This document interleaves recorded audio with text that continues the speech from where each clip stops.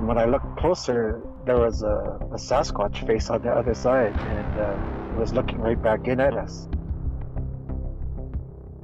Staring back at me was a silhouette of a very, very giant monkey. An intriguing discovery is being investigated in a community east of Seattle.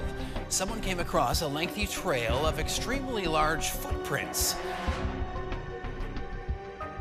They are up there. Welcome, everyone. You've tuned into the Nicola Valley Bigfoot Podcast, a place where your encounters are told. To share your encounter and to be on the show, email me at nicolavalley.bigfoot@gmail.com. Now, sit back and enjoy the show.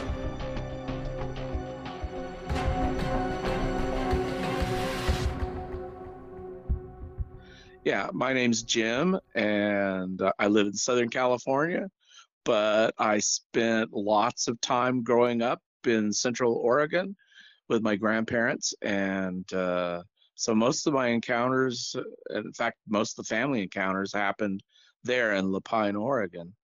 And so I guess my first beginning of any inkling dealing with Bigfoot was from my brother, who was about 10 years older than me, and he and his friends had read Ivan T. Sanderson's Abominable Snowman legend come to life, and had decided that they were going to go Bigfoot hunting.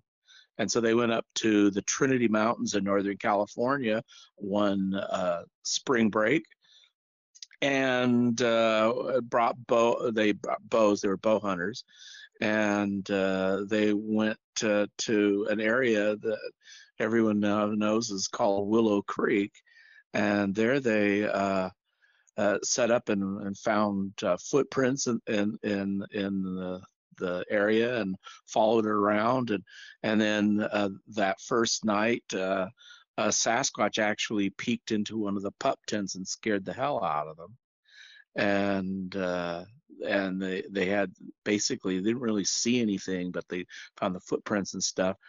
And the second night they decided to sleep inside their station wagon, all of them, and two creatures started rocking the station wagon back and forth throughout the night, and they got out of there the very next morning and came back all agitated. And I was a kindergartner at the time, and so they were all talking about, and I have no idea what they were talking about, but I remember they showed us the film. They shot a Super 8 movie camera film of their search. Didn't see anything.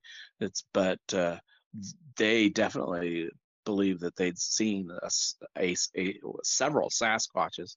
And at the same time, my grandparents had moved to Lapine, Oregon, and were beginning to have, they claim that they would find footprints and hear noises and sounds of the creatures. And so, but my first encounter happened when I was actually 10 years old. I was spitting at my grandparents one summer, and we decided to go and take plaster and go out and look for animal tracks and collect animal tracks for a nature study for me.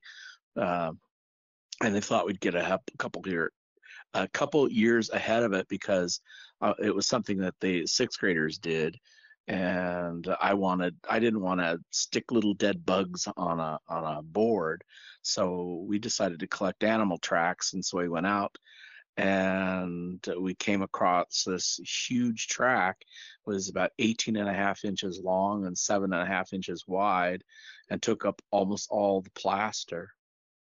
And we had waited for it to be a rainy night the night before, so that we'd find good tracks. And so that was one of the first tracks we found. And then we followed the trail and realized it was walking on two legs the whole time. And then my mom and my aunt, who had taken me and 5 of my cousins out there, decided we better. they decided that whatever it was might not be good to have a bunch of little kids out there. So they took us back to the house, and later went back out with my grandmother and retrieved the plaster cast of the track. And then later on, my father and grandfather and uncle came back from Bend, Oregon, where they'd been grocery shopping, and brought a watermelon, and we were having hamburgers and a watermelon. And all of a sudden, we heard this most god awful screaming coming out of the forest, and I think the watermelon stopped being eaten immediately, and us kids looked around and ran back into the house. And then my aunt and my mom and my uncle and my dad decided to go out and see what the sounds were, where they were coming from. And they walked down the road, and there was a horse in a corral at a neighbor's home, and it was panicked and running around, and they could still hear the screams coming from the forest. So they came back and asked if any of us wanted to go out and see what it was. And I'm the only kid that wanted to go. So I went with my mom and my dad and my aunt out into the woods. I was 10 years old, so it was right after fourth grade. Oh, okay. Anyways, so when we went out there, we found deer tracks and the Bigfoot tracks, and then we found a spot where there was like scraping marks on the ground, like drag marks in the dirt, and Bigfoot tracks. And then we came to the remains of a deer that had been torn apart, and the bones all the flesh had been pulled from the bones, and the bones were laid in a big stack. And my mom told me to go look at the bone, so I went and looked, and I picked up a bone, and you could still see tooth scrapings where something had eaten it, kind of like corn on the cob. You could see the scrapings of the tooth marks against the bones. And not far away, maybe only a few feet, was a bed where pine branches had been torn off and laid down, and something heavy had laid down on the pine branches. And then and by that time the screaming had stopped. It was totally quiet. It was totally dead quiet in the forest. So we continued walking along, and my dad decided to sit in a small clearing on a stump, and we continued walking out, looking for the tracks and see what else we could find. And then my dad came up to us and said that he heard like branches snap all the way around you, but he couldn't see a thing. But he felt like something was watching him, and he said it really was kind of creeped him out. So he came back, joined us, and then it was getting dark, getting dusk, and we walked back out of the woods into my grandparents' home, and spent the evening talking about the day's encounter of whatever we seen. And then us kids were all sent up to bed, and in the middle of the night I started hearing screams coming from the window outside, and I came down the stairs, and my mom said, don't worry, it just stubbed its toe, go back up to bed. Of course, 10 years old, I did, but they didn't tell me that they could see it in the shadows going around the house all night long. Oh. So it followed us back, and kind of I guess it was upset we disturbed its bed and its meal. Yeah, I was going to ask. Well, what do you think that the intentions were, and why? Like, I mean, it seems like it was very angry, but it doesn't really have a very good reason. But what do you think that the reason for the aggression? I'm not even sure it was that aggressive, although it certainly made a lot of noise. Maybe it's because we were out in the woods when it was hunting. and we probably disturbed it and whatever. It's I, I don't know. It's just, it was very unnerving, the sounds and everything. And I didn't see it at that time. I just saw the tracks and the bone stack and its bed, and it was an interesting experience, I'll say. Yeah, for sure. Um, it wasn't the only one. We've had other, I mean, off and on, other family members and including me have had other encounters. When I was 16, I finally saw one. I had just arrived to see my, because even then we live here in Southern California, but my grandparents were in Oregon, so I'd spend my vacations and summers up there, and so we just arrived the day before, after school was out, so probably would have been late June. And I heard, I decided to go take a walk by myself out in the forest. And I'm just walking and thinking about stuff and just looking. And all of a sudden, the ground shook.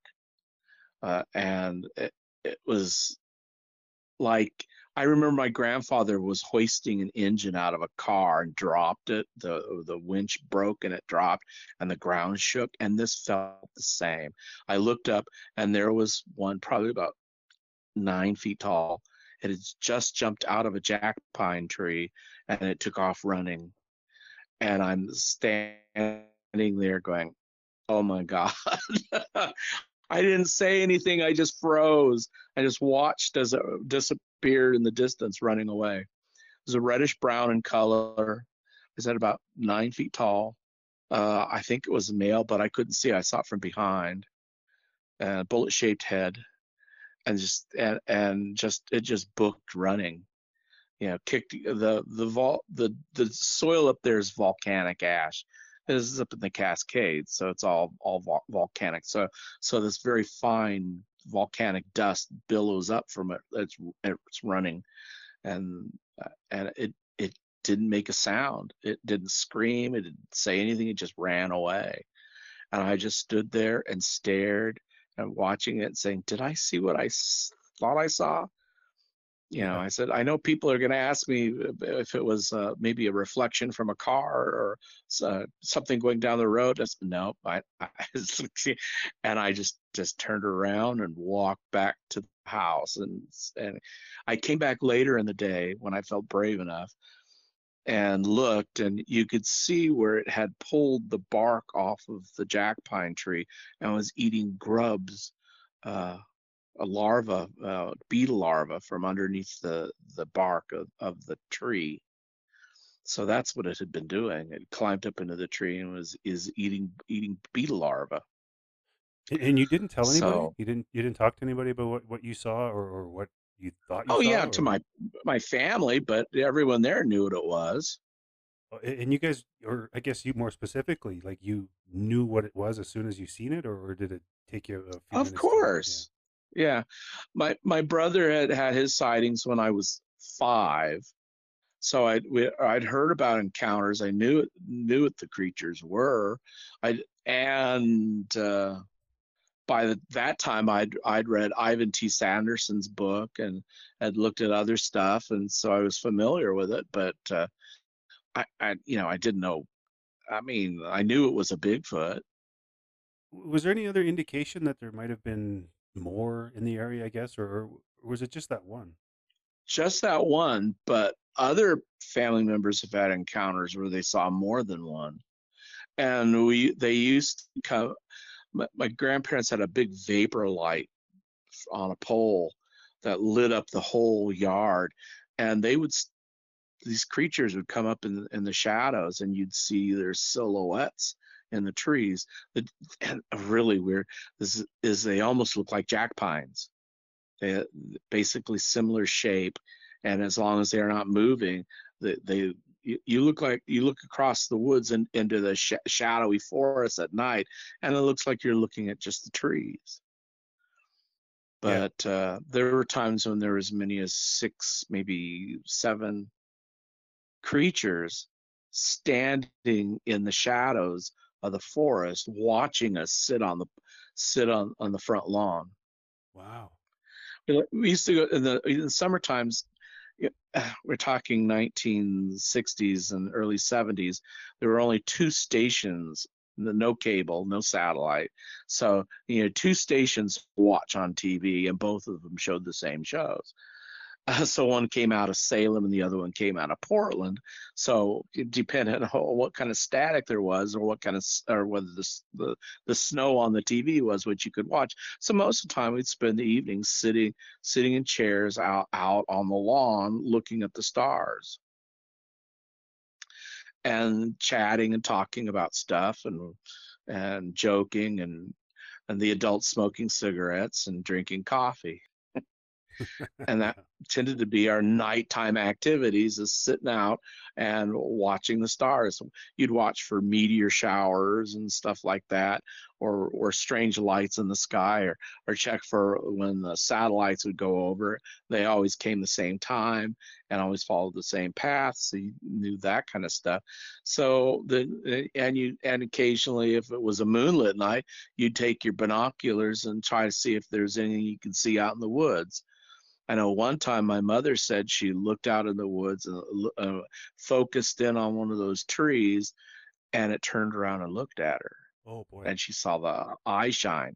Wow. She said it was the scariest thing she'd ever seen. She said it looked like Lon Chaney's werewolf. Okay, from like the 1930s. Yeah. That's the closest thing she could say. Of course, that's in moonlight, what she could see. And with the vapor light eye shine, which are red, the eye shine would be red.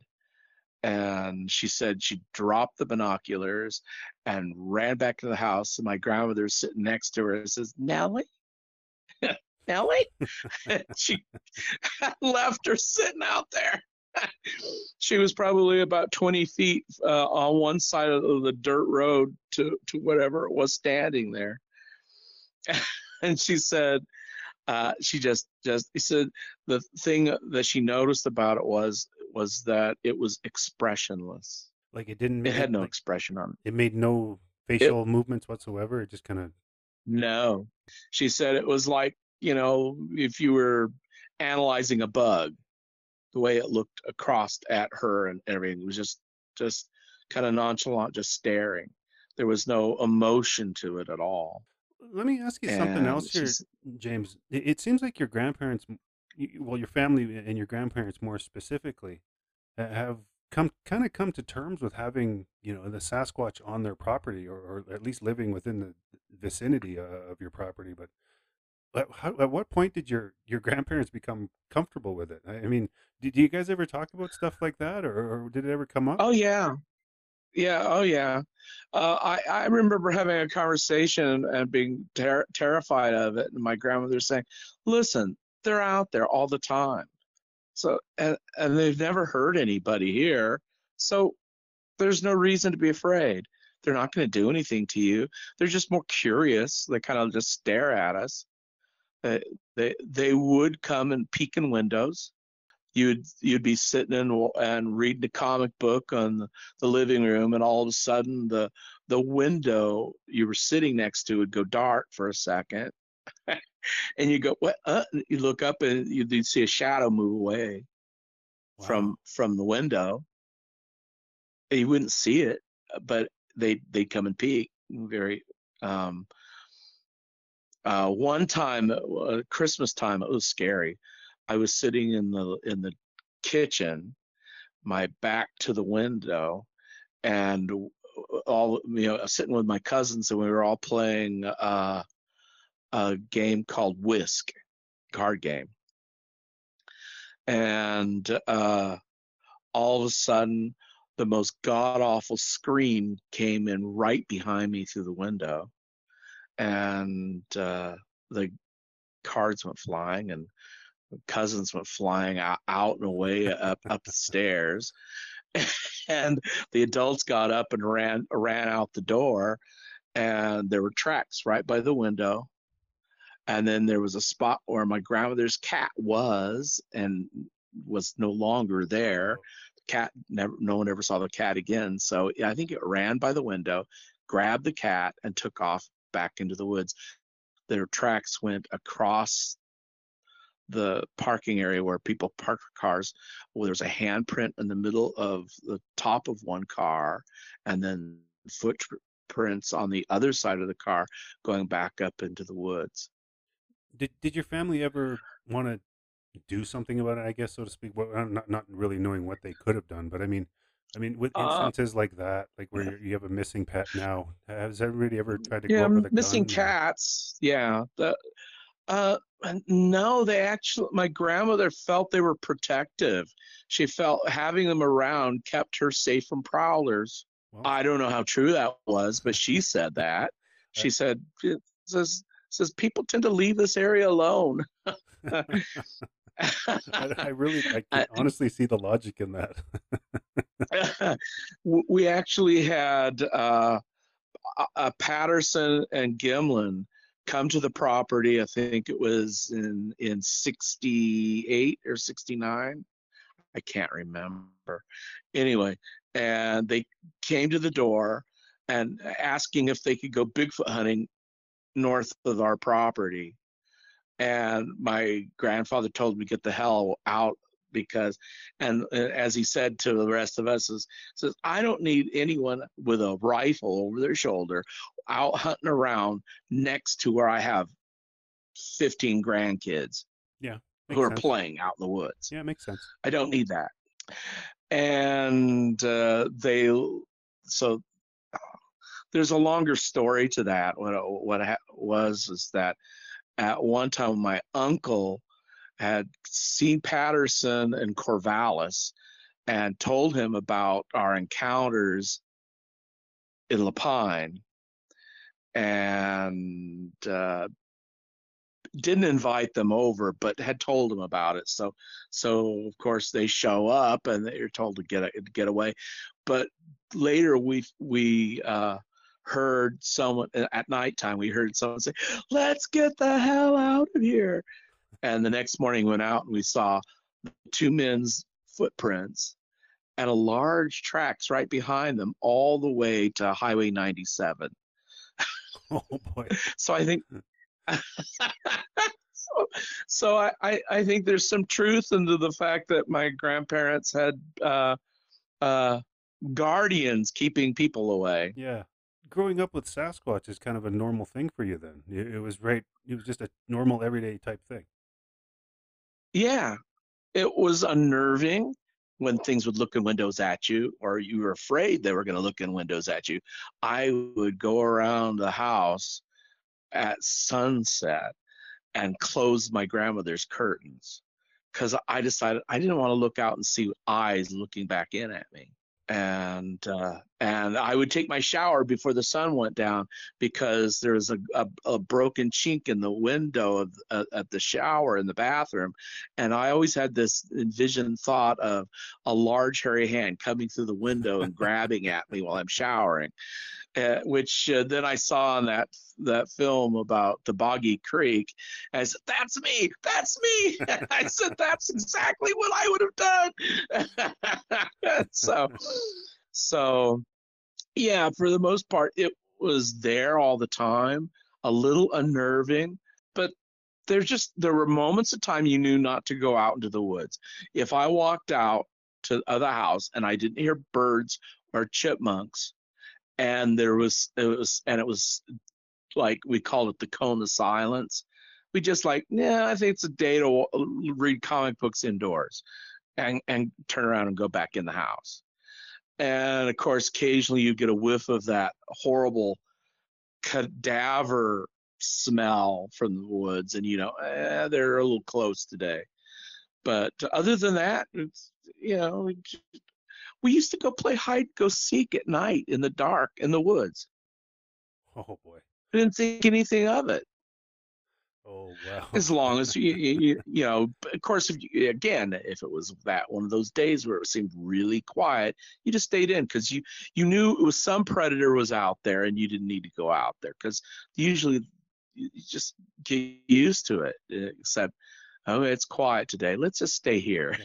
You're- Otherwise, you'd be out there all the time. I'd go out there by myself, or I walk logs you know. it's freaking me out. You just saying that right now. I'm picturing in my head trying to go out into the woods by myself as a child, even, and it's just not computing in the back of my brain. So,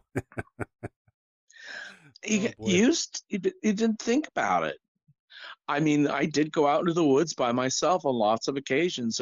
I had places I'd like to go sit and listen to the woods and stuff, or I like to watch the trees slightly blow when the wind was blowing, and listen to that wind sound. yeah. But I wasn't worried. It, yeah, one time I went with my cousins, and we decided to do a late night hike out into the woods without flashlights, kind of a dare kind of thing with all my cousins. And what I didn't know is they had just had a marijuana cigarette they wanted to smoke, but I had no clue. So we go way out into the woods, and my brother, who's older than me, was had rubella as an embryo, so he was basically blind and almost deaf. So we go out, and we go out into the woods, and all of a sudden someone hears a branch snap. All of a sudden, there I am, the fat little boy with my almost blind brother, and everyone else is already gone. Gone. Then we left there. I held on to my brother the whole way back. And he says, I don't know what good I would have done. I can't see anything anyway. I said, well, I'm fat and you're slow. So I figured two of us are managed to make it better than one. Oh man. Well, you gotta hang on to something, right? Yeah, Yeah. I did. Yeah. Let me ask you about this, about your grandparents' property, James. Are they still with us? And I'm sorry if that's a sensitive question. No, my grandfather passed away in 1989, and my grandmother passed away in 1986. Okay. The only reason I So- ask is because I'm just wondering if the property is still in the family, or is it moved on to somebody else? No, it was left empty for a while. Now it's a buy mart. It's That whole area is developed. Where it was at, there's where that house is at actually is behind a senior center. And a couple of years ago looked out, and they bulldozed what was left of my grandparents' home and their garage and everything. You can see some of the debris up against the back parking lot behind the senior center, and the rest of where they lived is a parking lot for Bi-Mart. yeah. I'm kind of It's disappointed to sad. hear that. Yeah. It was a stomping ground for Sasquatch. So. Yeah. And the forest I used to walk in, and where I saw the Bigfoot area, is subdivided into homes. Well, it's pretty safe to say then that obviously they're not there anymore. They've moved on to. No, Yeah. they're there, but they're not there. I know that because I occasionally, when I head up to the Cascades, I stop and pay my respects in the Lapine Cemetery.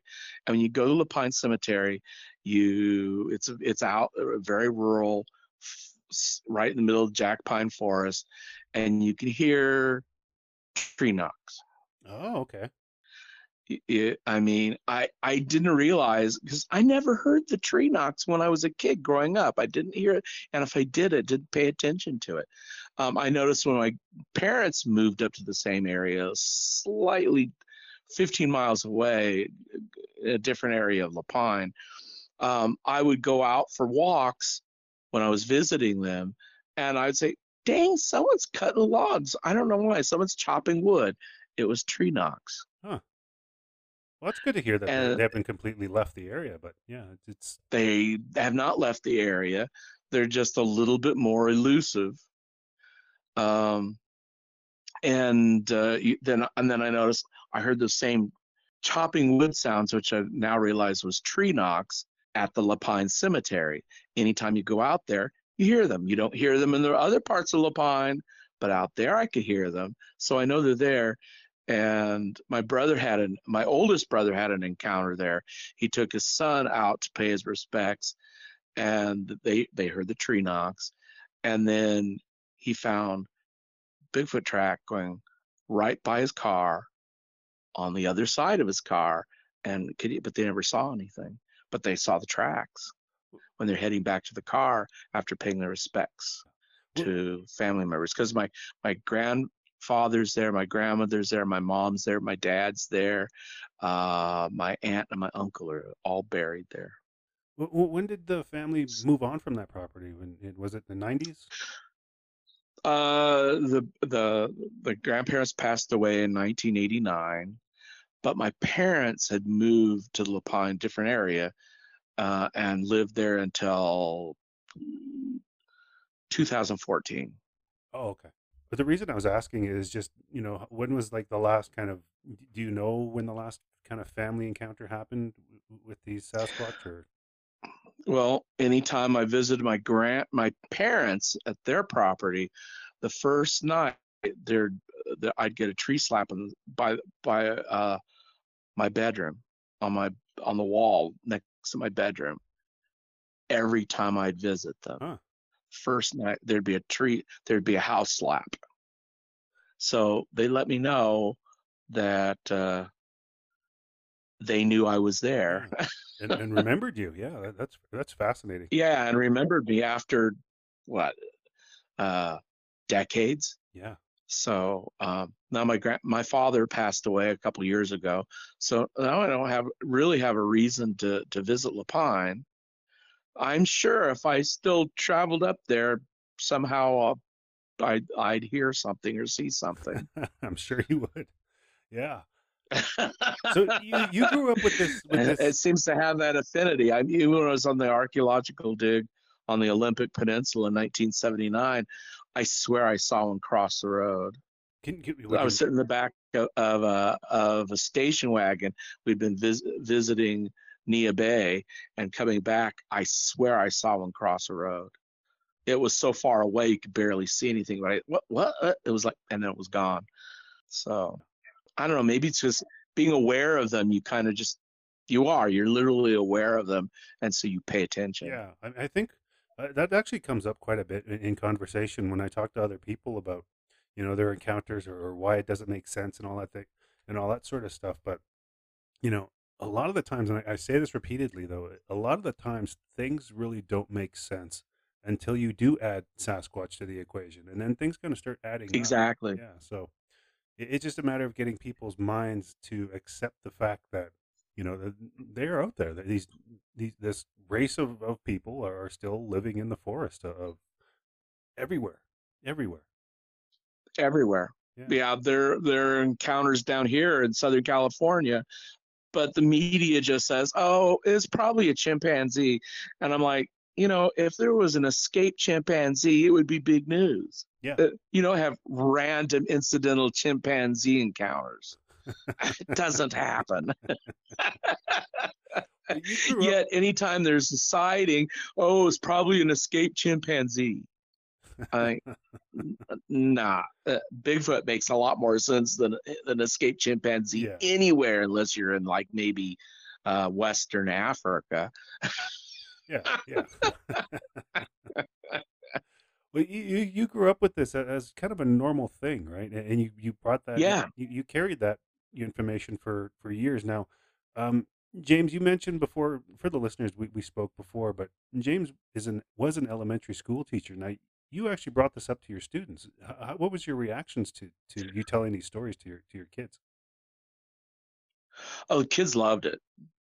And of course, then there'd be debates. They'd go home and their parents would go, "Oh, he's full of BS. None of that's true." And then I'd get kids coming back and said, "Well, my family from Mexico, and I swear I saw one up in a cabin." And my mom and dad just said, "No, it's just the devil." So I'm like, "Oh, okay." I was always curious whether there was Bigfoot in Mexico, because it made no sense that a border would make a difference.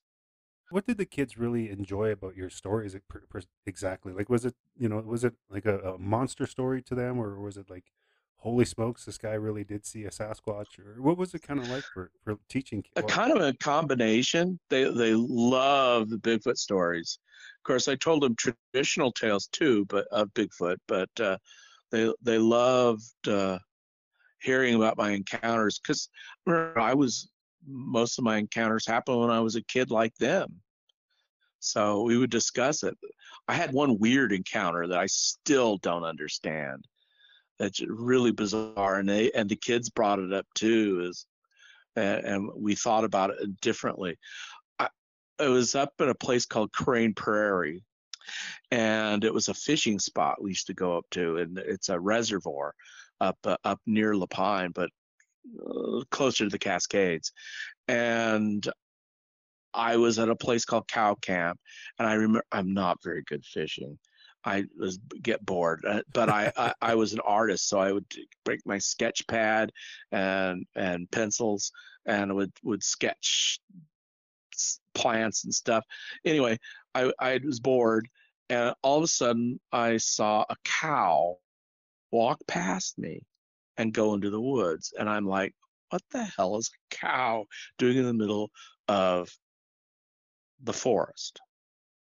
I mean, it had a dairy bell around its neck. It was a black and white cow, and just walking, kaboom, kaboom, kaboom. And it was really weird. And then my dad came up to me and said, "Are you okay?" And I said, "Yeah." "Did you see the cow?" And he said, sorta. What he saw was a fisherman walking across near me. He said, except he realized it was all one color, and it morphed into a Sasquatch. What? It's bizarre. I still don't know what to make of it at all. It kind of into the realm of David Paulides' stories, from 411 or whatever. Anyway, yeah. And in fact, I brought it up to David Paulides, and he said it fit some of the stuff he's heard, some of the weird stuff he's heard relating to Bigfoot. And to this day, I was thinking about the place I was at was called Cow Camp, and wondering why the hell it was called Cow Camp. There were no cows anywhere near there. And so what do I see? A cow. My dad was fishing. So what's he see? A fisherman. What did we see? My kid said, just because you thought maybe it was a Bigfoot doesn't mean it was a Bigfoot. Maybe it was something else, like a shapeshifter. Oh, okay. I saw what it wanted me to see. So I didn't see it, whatever it was. So I still don't know what to make of that story. It was just bizarre. But none of my other encounters of Bigfoot did anything like that. Well, what was the difference between like your normal and your normal Bigfoot encounter? Well, like the 9-foot one I saw jump out of a tree. It didn't change or become something else. It just jumped out of a tree and it ran away. Yeah, I don't know. It behaved like an animal, like I would expect a hominid or an ape-like animal to be. Yeah. It didn't become anything else. Well, you hear the First Nation stories quite often talk about, the Sasquatch people having the ability to shapeshift and open portals and that sort of thing. And I'm very leery on going that direction, just because what I saw myself personally did not look like it was exactly. Yeah, so most of what I experienced, whether it was the looking in the windows, seeing a shadow, or seeing something in the distance, it was basically an animal behaving like whatever kind of animal it was. It didn't do anything weird, except that one encounter. Yeah, I mean, if there was some supernatural aspect to my own sighting, I guess it would have been like it was so quiet, it didn't make any noise whatsoever. But to me, that's like predators behave that way anyway. They depend on stealth and quiet. Yeah, for sure. And that totally makes sense. If you're a hunter, you don't want your prey to see or hear you before it can do what it needs to do to eat you.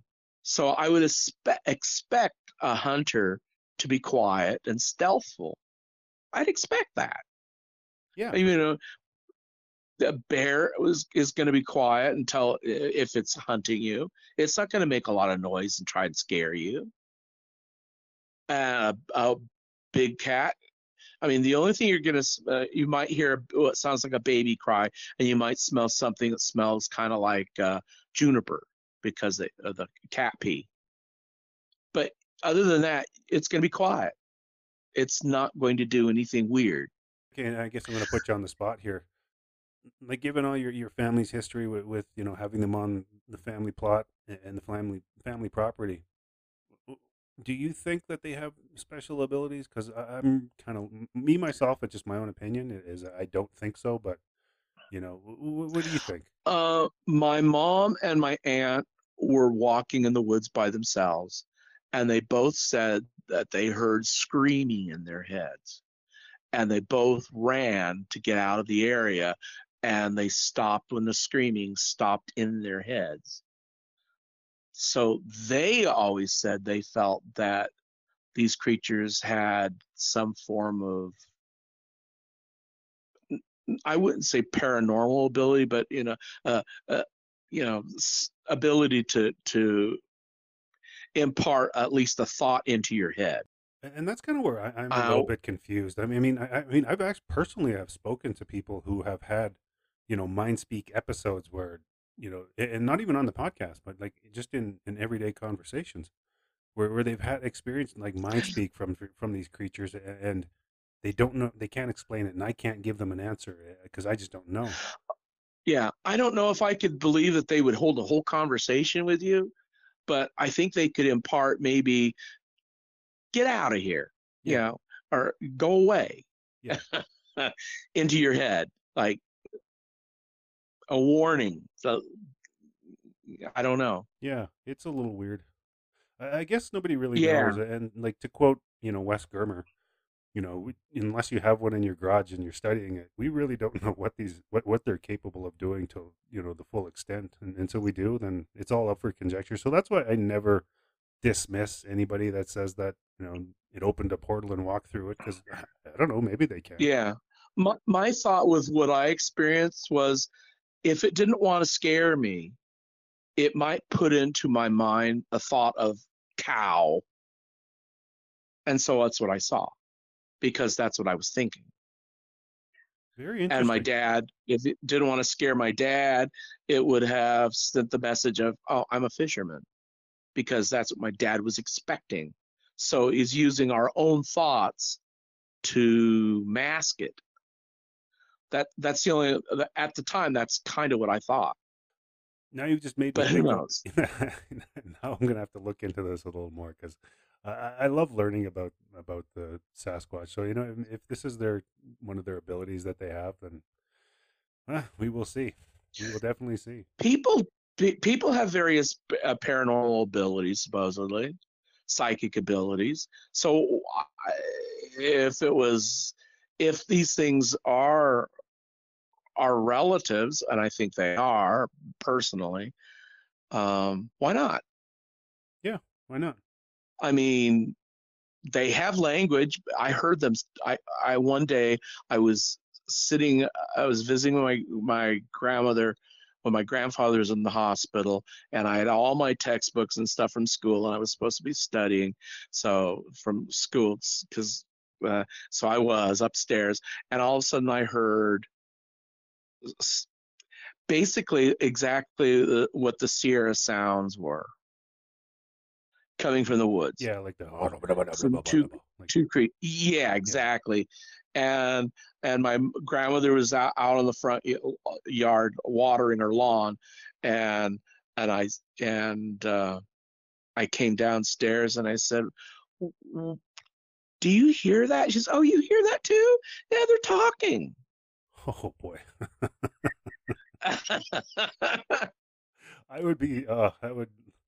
I guess your grandparents must have had, you know, a lot of time to get used to the I want to say Yeah, th- something that they were yeah. they were there all the time. I mean, my grandmother saw an afterbirth from one, and we heard the baby crying one winter. There was like 4 feet of snow on the ground. You know, it's not a normal human baby crying out in 4 feet of snow when it's like 20 below zero.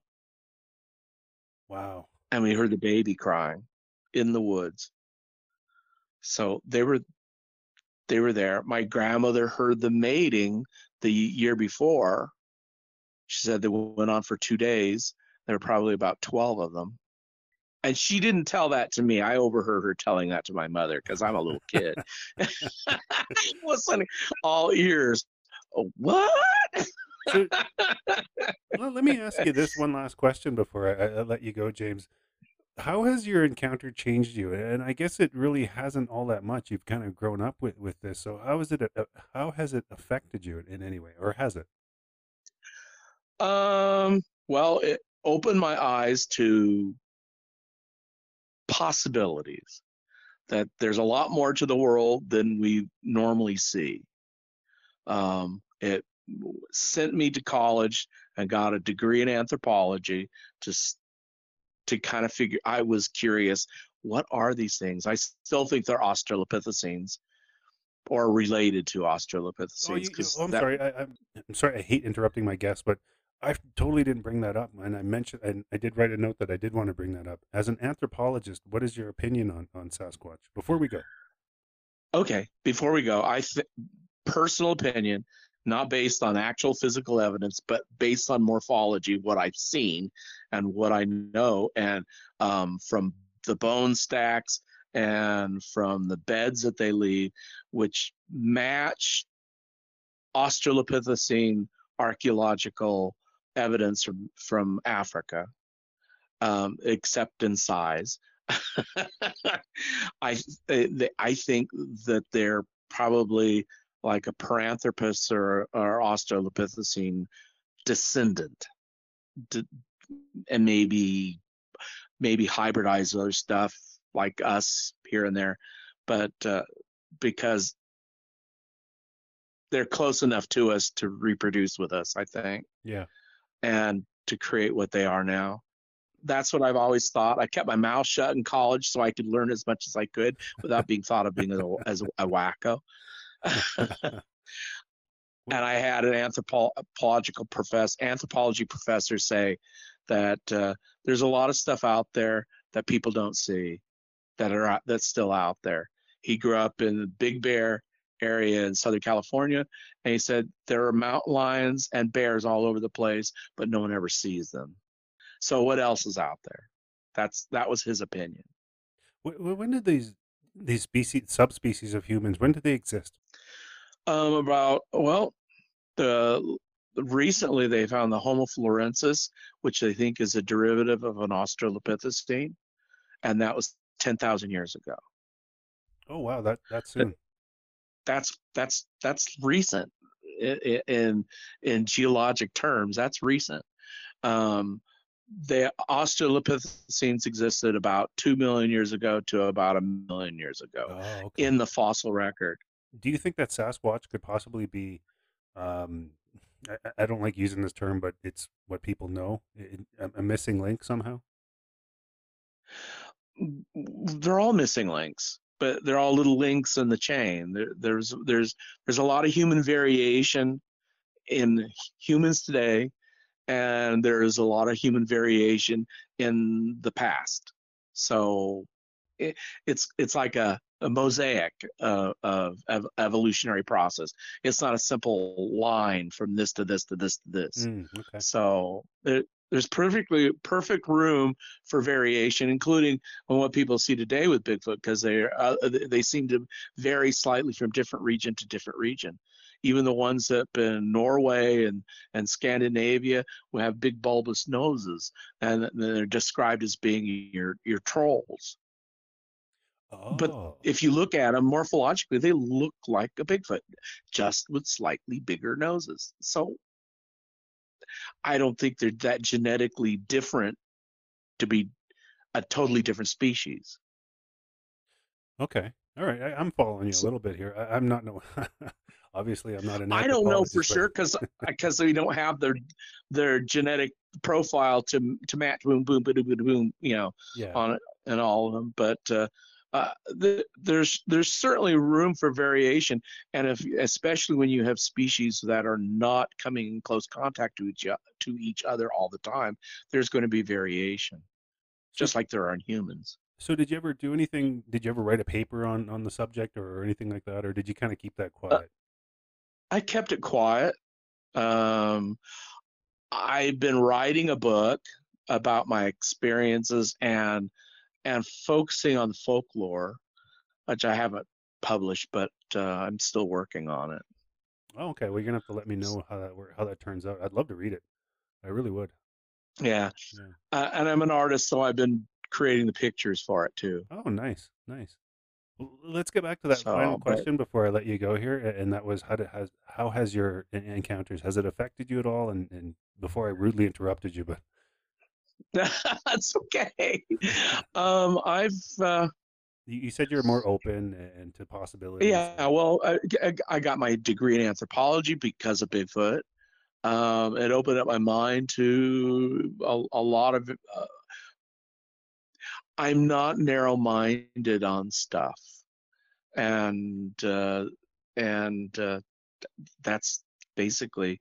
I'm open for a lot of things. It doesn't mean I can. I mean, I'm still skeptical on stuff. When someone says they think something is something, I go, well, let's look at data and see how it goes. I'm not gonna go off on the wild hair fantasies about anything. So, Yeah. but but I like to look at like folklore and stuff. You start looking at the folklore and say, yeah, there's a difference between this and this and this, but there's similarities too. And I kind of look for the similarities.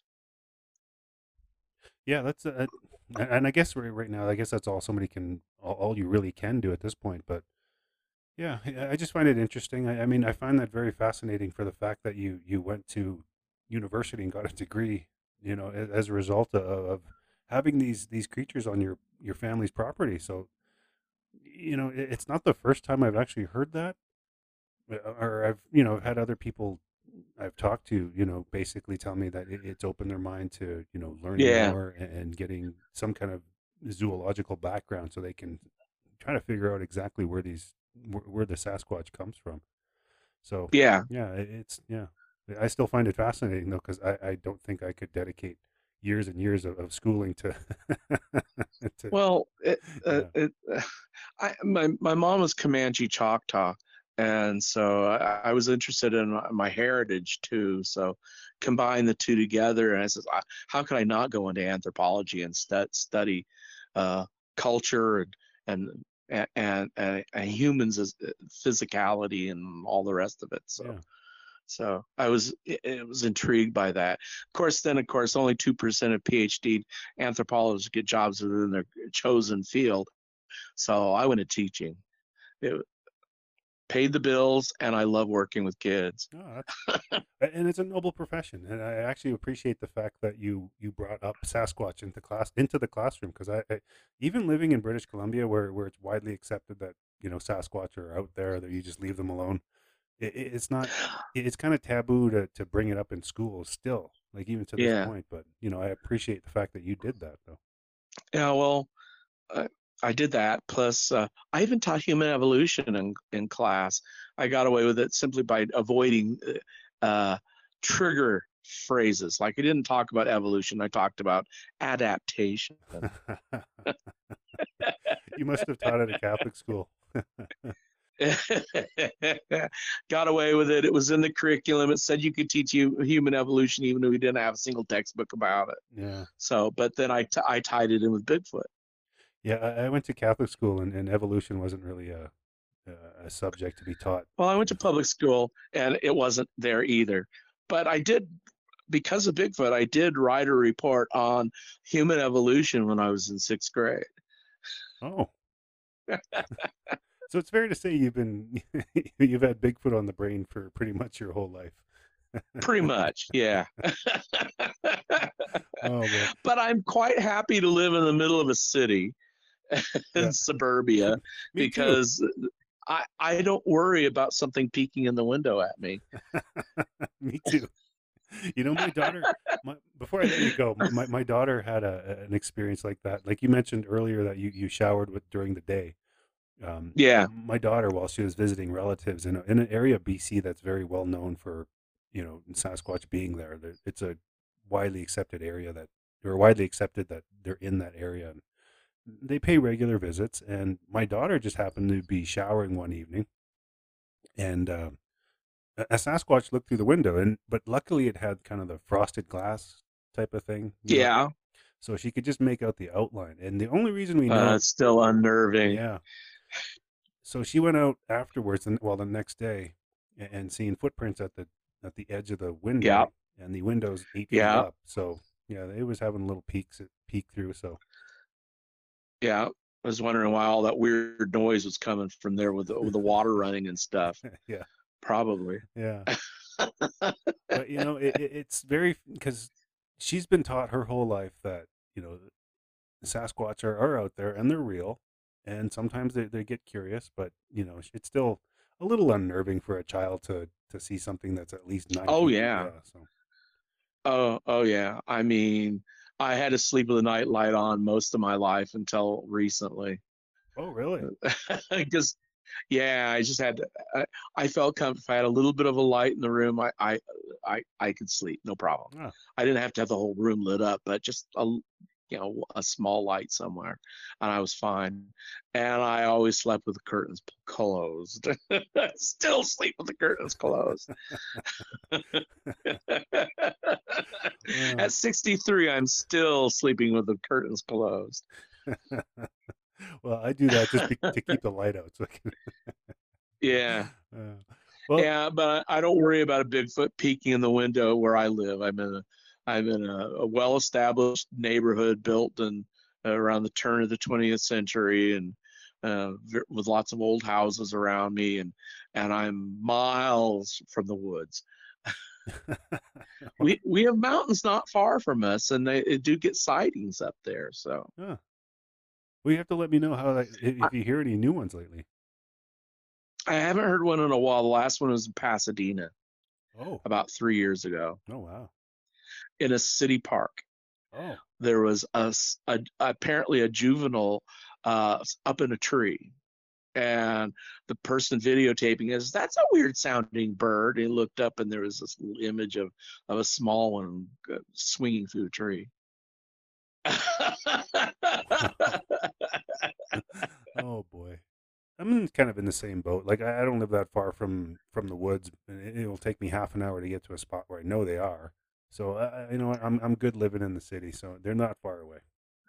Yeah, they're even out in Palm Springs. They have a place called Whitewater, and people used to do a lot of fishing and nude sunbathing and stuff along that river, and they don't do it anymore. There's been sightings along there. Yeah, you're trying to enjoy the beach, and you got a Sasquatch staring at you. Yeah, that's Yeah. I swear they use the rivers through here. We have the rivers are somewhat cemented in, and I swear they use the Santa Ana River, which goes from San Bernardino and then down around Corona, Norco, and into the Anaheim, out to the sea. Do you think they're that brave though? Like they're gonna venture through city areas at night, no one's looking. Interesting. And there's actually trees in the bottom. They have lots of willows and trees that grow in the river bed all the way out to sea. Huh. You know what? I guess I've never been to the area, so I don't really know. I just assume it's just a concrete jungle in Southern California. So yes and no, but the green strips are all the rivers. And the aqueducts, nobody goes down into those, except for homeless people who keep disappearing. Huh. That is very It's like, interesting. Well, James, honestly, thank Yep. you for coming on. I want to apologize for the scheduling mix-up that we had. For the listeners, we were supposed to that's record a few okay. days ago. That's but, okay. yeah. My phone was still weird when you called me today. I did not get a signal or anything. And I was looking right at it. Oh, wow. It only told that you'd hung up. And I go, oh, that's when I called. Oh, okay. Yeah, Well, it worked out. it did. But yeah, thank you so much, James, for coming on and sharing your encounters and your experiences. I really do appreciate the fact that you were teaching this in the classroom. I think it needs to be taught a little bit more. I retired in 2015, so I don't miss it. I miss the kids. I don't miss the administration. It got crazy. Yeah. Yeah. So, yeah. Yeah. But anyway, thank you so much, James. I appreciate you taking the time today. Thank you so much. Okay, thank you. And for the listeners, if you guys just want to hang around, we're going to close out the show. Stay there.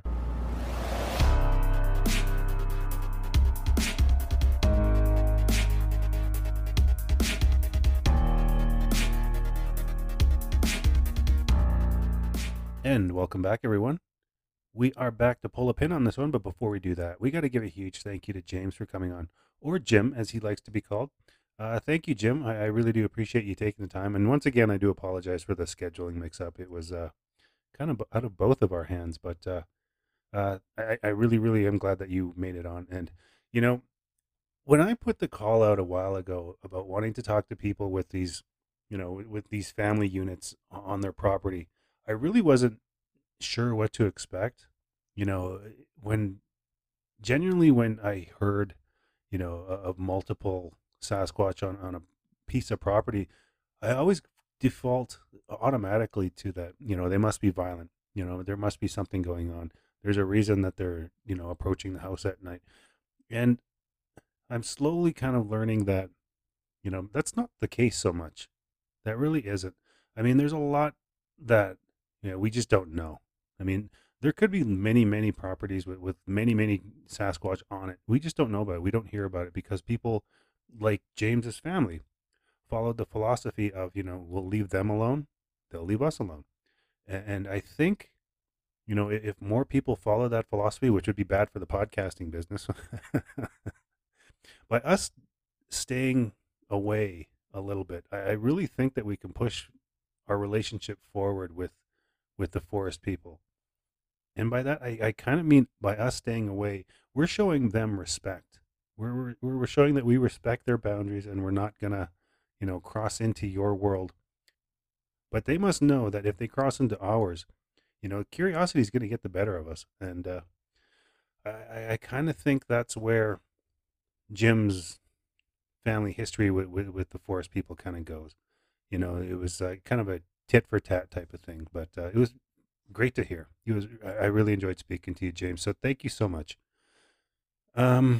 Let's see. Let's make this one quick, guys. So if you've had an encounter and you'd like to be on the show, I can be contacted at NicolaValleyBigfoot@gmail.com.